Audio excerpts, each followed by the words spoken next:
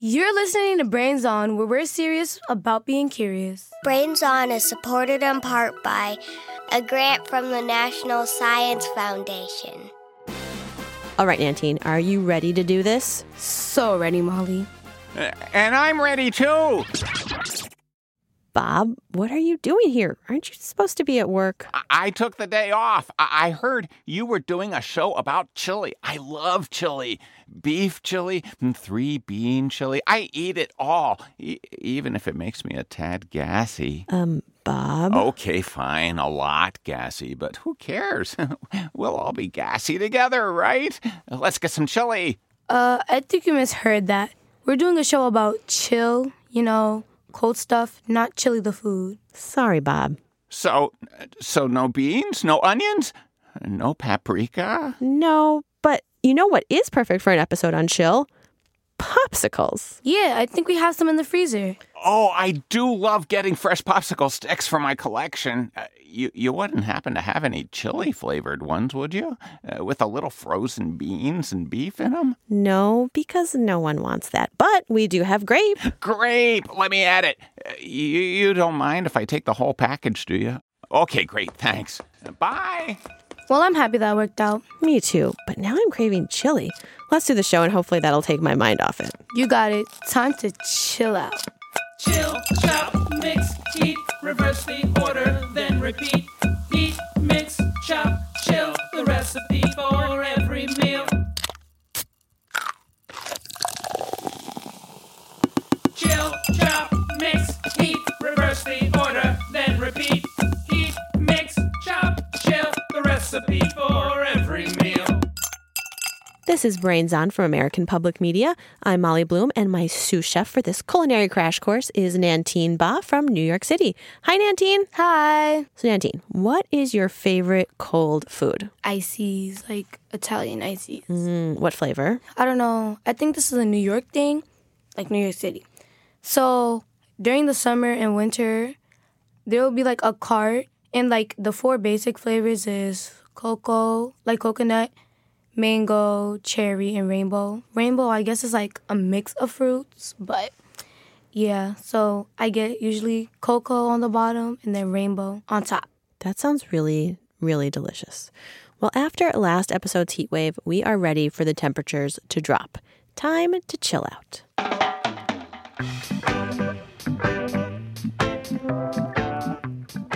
This is the second in our 5-part series on the science of cooking. And we've partnered with our friends at America's Test Kitchen to answer your many, many kitchen-related questions. Last episode, we talked about the role that heat plays in cooking and how heating up our food helped humans become humans. It's a big deal. And today we're talking about the coolest side of cooking, literally. And we're starting with this pair of questions. Hi, Molly. My name is Beth. And my name is Max. We're from Los Gatos, California. And we were wondering, how do refrigerators work? Hi, my name is Valentina, and I live in Fort Worth, Texas. And my question is, why does food need to be refrigerated? To help us answer this, I asked producer Sandon Totten to do some research. And he should be here now. Hey guys, sorry I'm late. Could you move those chairs out of the way? You brought a whole refrigerator with you? Well, he's my friend first and a refrigerator second. Let me just set him down. There. Guys, meet Toby. You named your refrigerator? Doesn't everyone? I mean, how else are you going to personally thank them for keeping your food cold?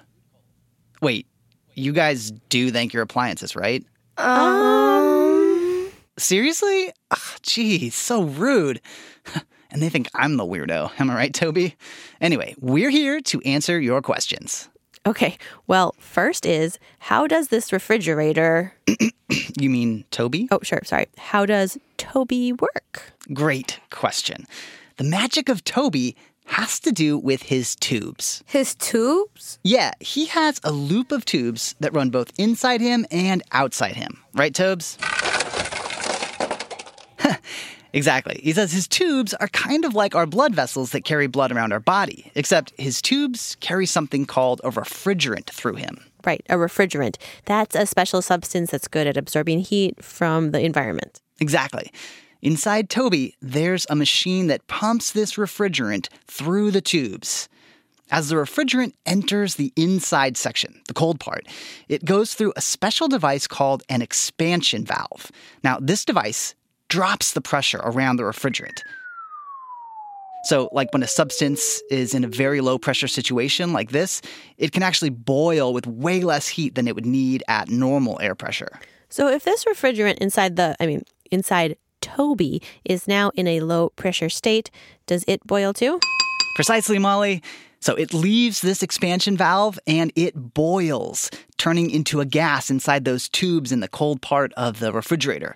So it goes through the tubes in the cold part, and along the way, it kind of sucks up the heat from inside the refrigerator, leaving coolness in its wake. It's kind of like how, if you have like water in your skin on a hot day and it evaporates, it kind of makes your skin feel a little cool. Has that ever happened to you? Yeah. It's sort of like that. Oh, right. Forgot about that. Toby says there's also a fan inside him that kind of blows on these cool tubes to spread the chill around. Very cool. Literally, very cool. But all that heat the refrigerant absorbs has to go somewhere, right? Otherwise, Toby would eventually get super toasty. That is an excellent point. So, after this gas passes through the cold part of the refrigerator, it reaches a compressor that squishes it back into a hot liquid. Then it runs through these tubes outside of Toby on his back, and there, all that heat is radiated out into the world. Then the refrigerant is ready to be pumped back through the cold part and do it all over again. It's an endless loop. So that's why it can sometimes be warmer than usual around a refrigerator, even if it's still cold inside. Yep. Toby runs both hot and cold. That's why he's got thick walls with insulation to keep the cold parts inside from being heated by the heat from outside. Am I right, my dude? Thanks, Sandon and Toby. Now, can you answer part 2? Why foods need to be refrigerated in the first place? Yeah, of course. You see, food naturally has bacteria or molds or yeast on it, and normally these are in small amounts, totally safe to eat. But given enough time, they multiply and turn your food into a soggy, moldy, lumpy mess. A gross. That's where Toby steps in. Toby keeps it chill.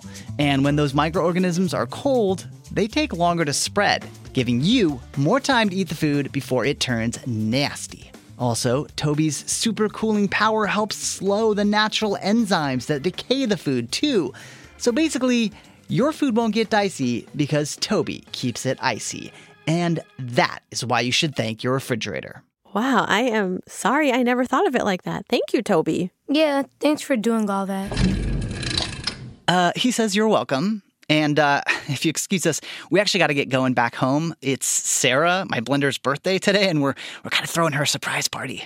Okay, later, you two. Bye. Okay, bye. What's that, Toby? Of course I bought a gift. No, you can't say it's from both of us. Get your own. Well, you should have thought of that before we left the house. I don't know, make a card or something.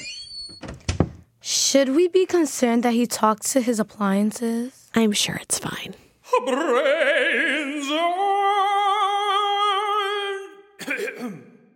Now, here's a cool experiment you can try on the next hot day. Or any day for that matter. To play along, you need a frozen stick of butter and an ice cube. Editor Molly Birnbaum invited brother and sister Selah and John Kim to America's Test Kitchen to try this experiment. So I'm going to have each of you take this frozen stick of butter. So this stick of butter has been in the freezer. It's totally frozen in one hand. And now take a piece of ice in your other hand. Which one is colder? Ice. Ice. How much colder is it? Way colder. Way colder? Wait, did you catch that? John and Selah are holding frozen butter and frozen water. And which one was colder? Ice. Ice. But they're both straight from the freezer. They are the same temperature. Try it for yourself. It's super weird. So why does the ice feel so much more frozen? They're two different materials, and each material conducts heat differently. And that's what it comes down to. Some things are really good conductors of heat. That means that they move heat energy quickly. Some things are really poor conductors of heat. That means they move heat slowly. So in our butter ice bonanza. Ice is a great conductor. It moves the heat from your hand fast, sucking that warmth right out of you. But butter is full of fat, and fat is a lousy conductor of heat. It takes much longer to drain the warmth from your palm, so it feels less chilly. And so the same thing happens with food in your mouth. So if you take a bite of ice cream, which has a lot of fat in it, it's not going to feel really, really cold in your mouth. But if you take a bite of sorbet, have you guys had sorbet before? Yes, raspberry sorbet. Yeah. It's delicious, right? Yeah, it's like a slushy almost. It's like a slushy. It doesn't have any fat in it. So that means that it takes the heat out of your tongue much more quickly. It's like eating frozen water. Exactly. So next hot day, challenge your friends to an ice or frozen butter holding contest. And remember, you better bet on Butter Buddy.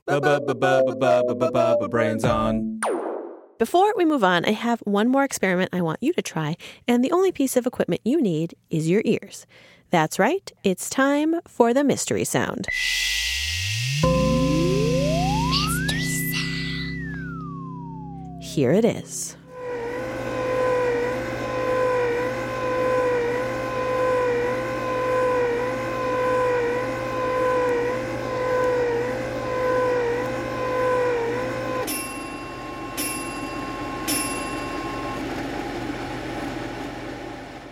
Okay, any guesses? At first I was going to say a blender, but I heard the dinging at the end, so a meat grinder? Excellent guess. Well, we are going to be back with the answer in just a bit.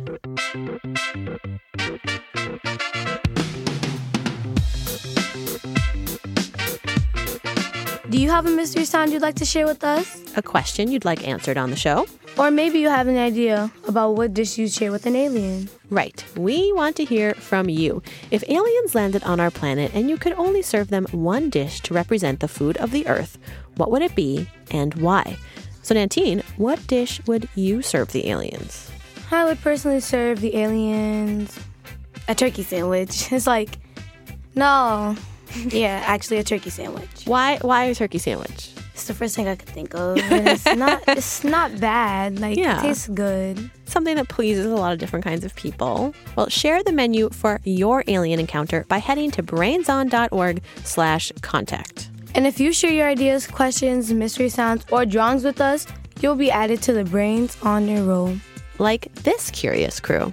Hi, this is Henry, Nathan, Patrick, and Stella from Round Lake, Illinois. And our question is, what makes mint taste cold? We'll be back with an answer to that question during our moment of at the end of the show. Plus, the latest group to be added to the Brains on a Roll. Keep listening.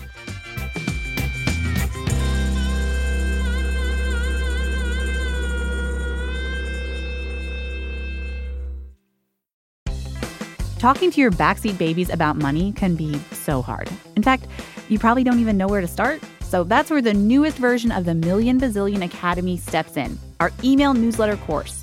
You can start whenever, and you'll get a new lesson each week that you and your kids can complete at your own pace. They'll learn about crypto, the stock market, and so much more. And best of all, it's free. Million Bazillion Academy, making kids smarter about money. Sign up today at marketplace.org/academy. Today's episode is sponsored by Sitka Seafood Market. Seafood is a great source of long-chain omega-3 fatty acids, which can support heart health. Salmon is one of my favorite foods, and so it's so delightful when a box of amazing quality, beautiful salmon arrives at my door.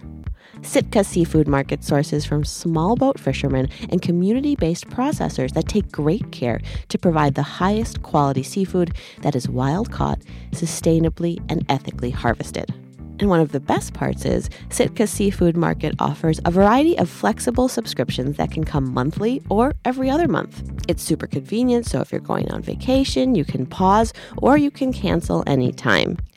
I know you'll love it as much as I do. Go to sitkaseafoodmarket.com and use code MOLLY35 for $35 off your first order of $100 or more.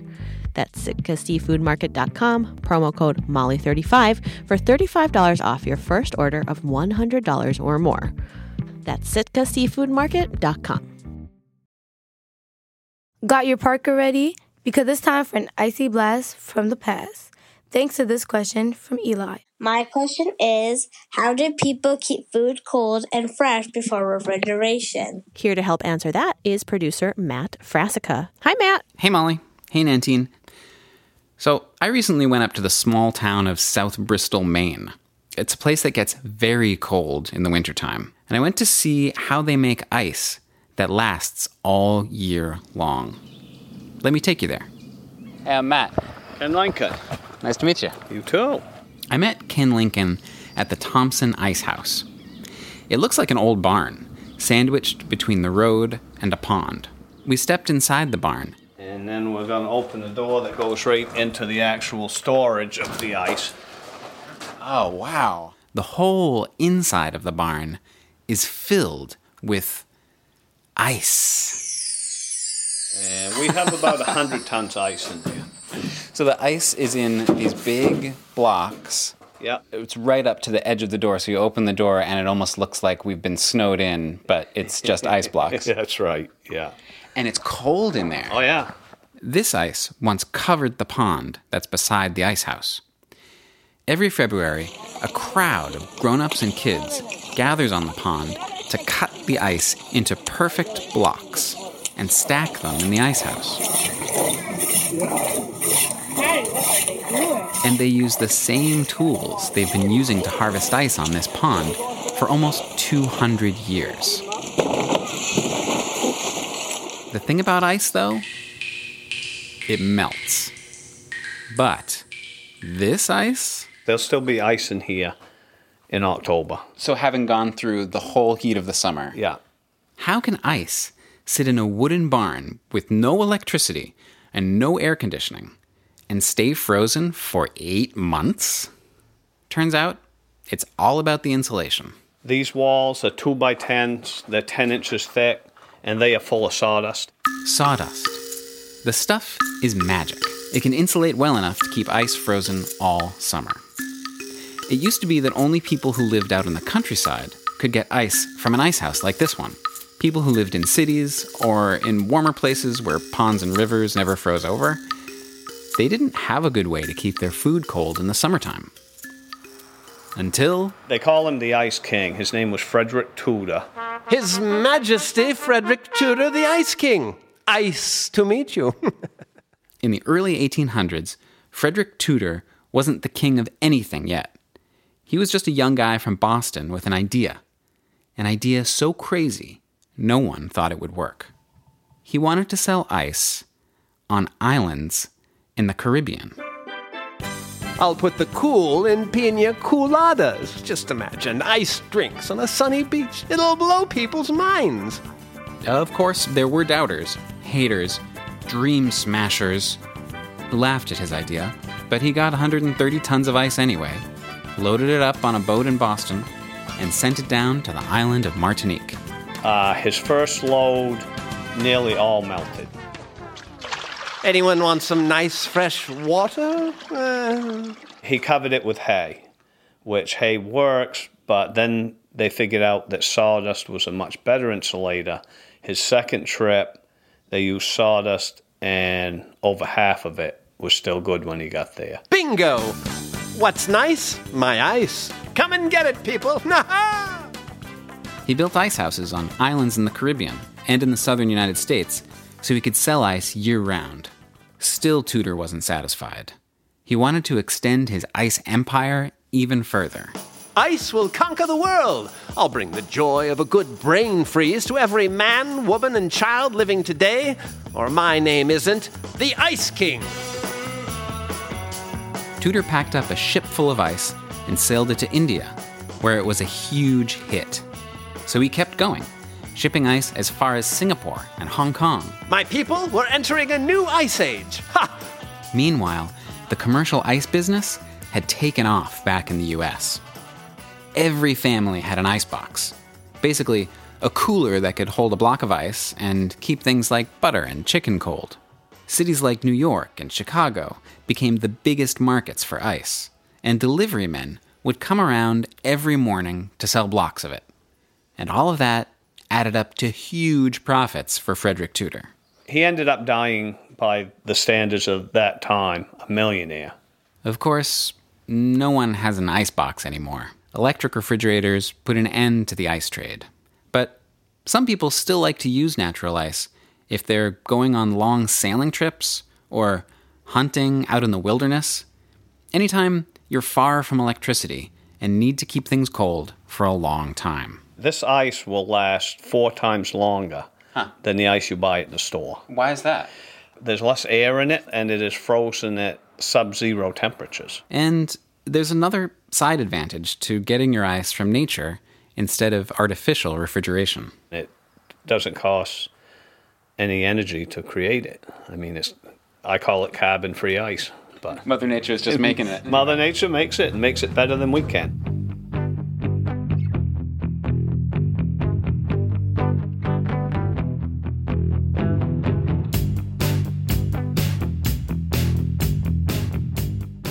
Those ice harvesters knew what was up. Can't beat Mother Nature. Although, did Mother Nature invent the popsicle? Nope. Fair point. Katie Laird, another editor from America's Test Kitchen Kids, brought us into her kitchen to tell us who did invent that frozen treat and how to make a really delicious one. Ice Pops were actually invented in 1905 by an 11-year-old kid. How cool is that? So this boy named Frank Epperson in the San Francisco Bay Area was just kind of playing around and mixing things up. And he mixed together this sugary soda powder and water. And he stirred it with a wooden stirrer. And he got a little distracted and he left this cup outside. It was a chilly night. He forgot all about it, came back in the morning, and it was partially frozen. So he just picked it up by the wooden stick that had frozen in there, tasted it, loved it. Yum. And he ended up selling them around his neighborhood as like a child entrepreneur. Icy treats here. Get your icy treats here. Kept growing up, kept developing it, ended up selling it at an amusement park, got a patent for his idea, and his kids convinced him to name it Popsicle, and that's how we got Popsicle. I love that. Is the pop like a soda pop reference? No, to like pop like dad, because he had originally named his creation after himself, after his last name Epperson, so it was Epsicles. And then his kids convinced him, like, oh, these are Pops things, so Popsicle. Yeah. Popsicle does have a better ring to it than Epsicle. I think so too, yeah. Sounds like a weird body part or like disease or something. Totally. And what are we going to talk about today? Today we're talking about paletas, a Mexican-style frozen treat. Usually it has a base of fresh fruit juice. So we did a strawberry cream version, so ours involves heavy cream as well, but it could be just straight up fruit. And then the trick is that you also want some chunks of fruit in the popsicle of sorts. So we make the arpaletas by pureeing a base of strawberries and honey and lemon, a little bit of salt to bring out all those flavors. And then we add in some more strawberry towards the end of the process and just give it like a coarse chop. So the final product has this base that's full of fruit and flavor, and then also these pieces kind of suspended in there. Nantine, what is your favorite popsicle flavor? If you could dream any flavor up, any taste combination, what would it be? A waffle-sicle, a soda-sicle, a Kit Kat-sicle? It would probably be like a Dr. Pepper popsicle because that's my favorite soda. Or, I'm pretty sure, this combination was invented by like Sprite and gummy bears. Whoa, you are an innovator. I really like these ideas. Well, if you want more recipes like the paleta recipe, the America's Test Kitchen Kids newsletter brings recipes and hands-on activities for kids straight to your inbox. Go to americastestkitchen.com/kids to sign up and learn more about their upcoming cookbook for young chefs. This fall, ATK is launching America's Test Kitchen Kids.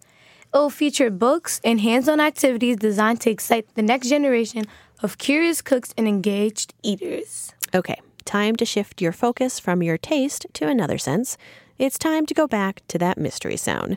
Here it is again.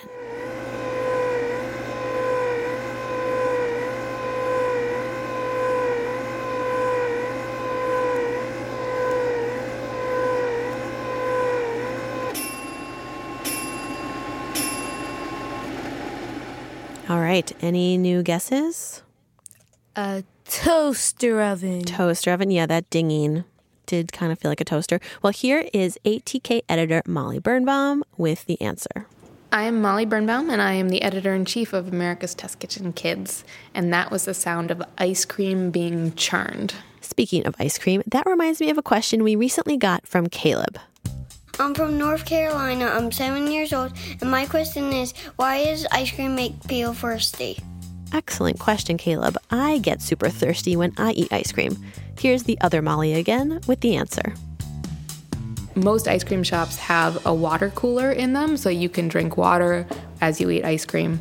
So it's common. People get really thirsty. And the reason is that sweet foods like ice cream behave in a similar way to salty foods. So when you eat a big quantity, and who does not eat a lot of ice cream in a go, you start to digest the ice cream and the sugar is rapidly absorbed into your blood, making the concentration of sugar in the blood higher than the concentration of sugar in your body's other cells. All right, so nature does not like imbalance, so the body forces water out of the cells into the blood. Your body and your brain notices that the water is leaving your cells, and that is a cue for thirst. So therefore, you get really thirsty when you eat really sweet foods like ice cream in this way. Isn't that crazy? We all think about salt making us thirsty, but sugar does the same thing. That may be related to why you crave a glass of milk with cookies or cake. Good thing we have these nice glasses of ice water here. Cheers.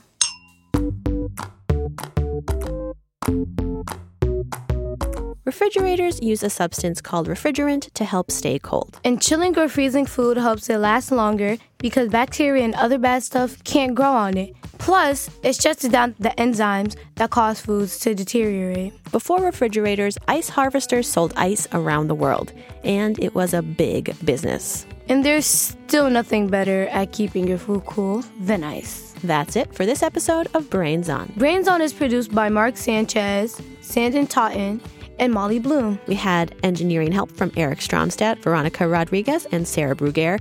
And we could not have made this Science of Cooking series without the help of our friends at America's Test Kitchen, Molly Birnbaum, Caitlin Kelleher, Sasha Marks, Katie Laird, and Lisa McManus. Again, you can check out the cool stuff they have in the works for kids by heading to americastestkitchen.com/kids. And if you're looking for that recipe for those amazing paletas, head to our website, brainson.org. Now, before we go, it's time for our moment of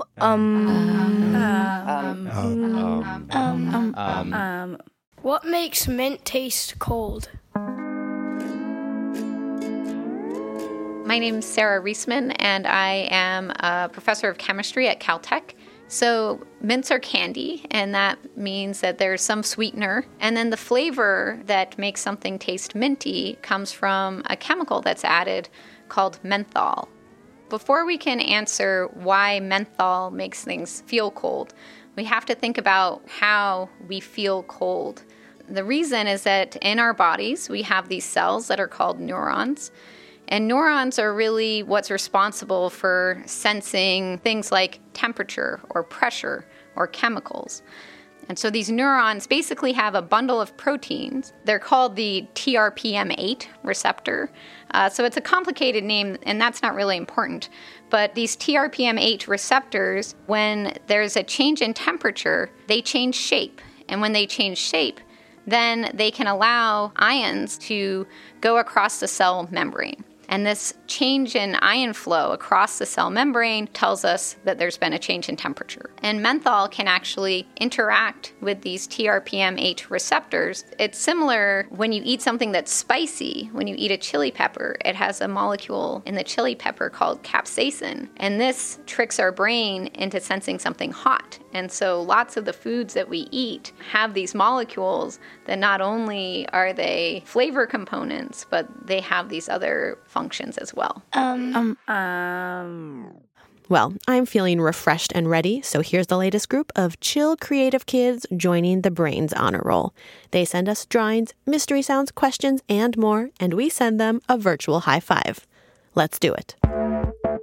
Karis from Singapore, Julia from North Richland Hills, Texas, Elliot from Buffalo, New York, Dean from Minneapolis, Olivia from Jacksonville, Florida, Cooper from Boulder, Colorado, Ashlyn and Grayson from Snoqualmie, Washington, Ivy from Taiwan, Madison from West Orange, Indiana, Talia from Boston, Aiden from Ann Arbor, Michigan, Graham and Andrew from Burnaby, British Columbia, Lucas from Ibiza, Spain, Phoebe from Golden Valley, Minnesota, Phoebe and Henry from Calgary, Rena, Naomi, and Kanan from Yokohama, Japan, Claire from Glen Ellen, Illinois, Stella and Isla from Redding, California, Dylan from Terra Linda, California, Simon from Boston, Finnegan from Fremont, California, Jack and Cole from New Hope, Pennsylvania, Thomas and Anthony from Cherry Hill, New Jersey, Mason from Wasaga Beach, Ontario, Owen from Atascadero, California, Maddie, Cordy, and Caston from San Diego, Nathaniel and Alex from St. Louis, Darby from the Adirondack Mountains in New York, Miles and Ellen from Minneapolis, Callie and Rumi from California, Audrey from Kelowna, British Columbia, Jimmy from Lisbon, Portugal, Samuel from Edina, Minnesota, Silas from Pittsburgh, Liam from Corona, California, Abby from Winchester, Massachusetts, Sasha from Boston,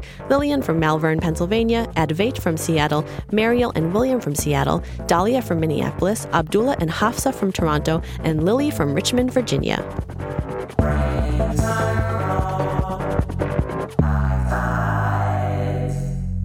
We'll be back next week with more science from the kitchen. See you then. Thanks for listening.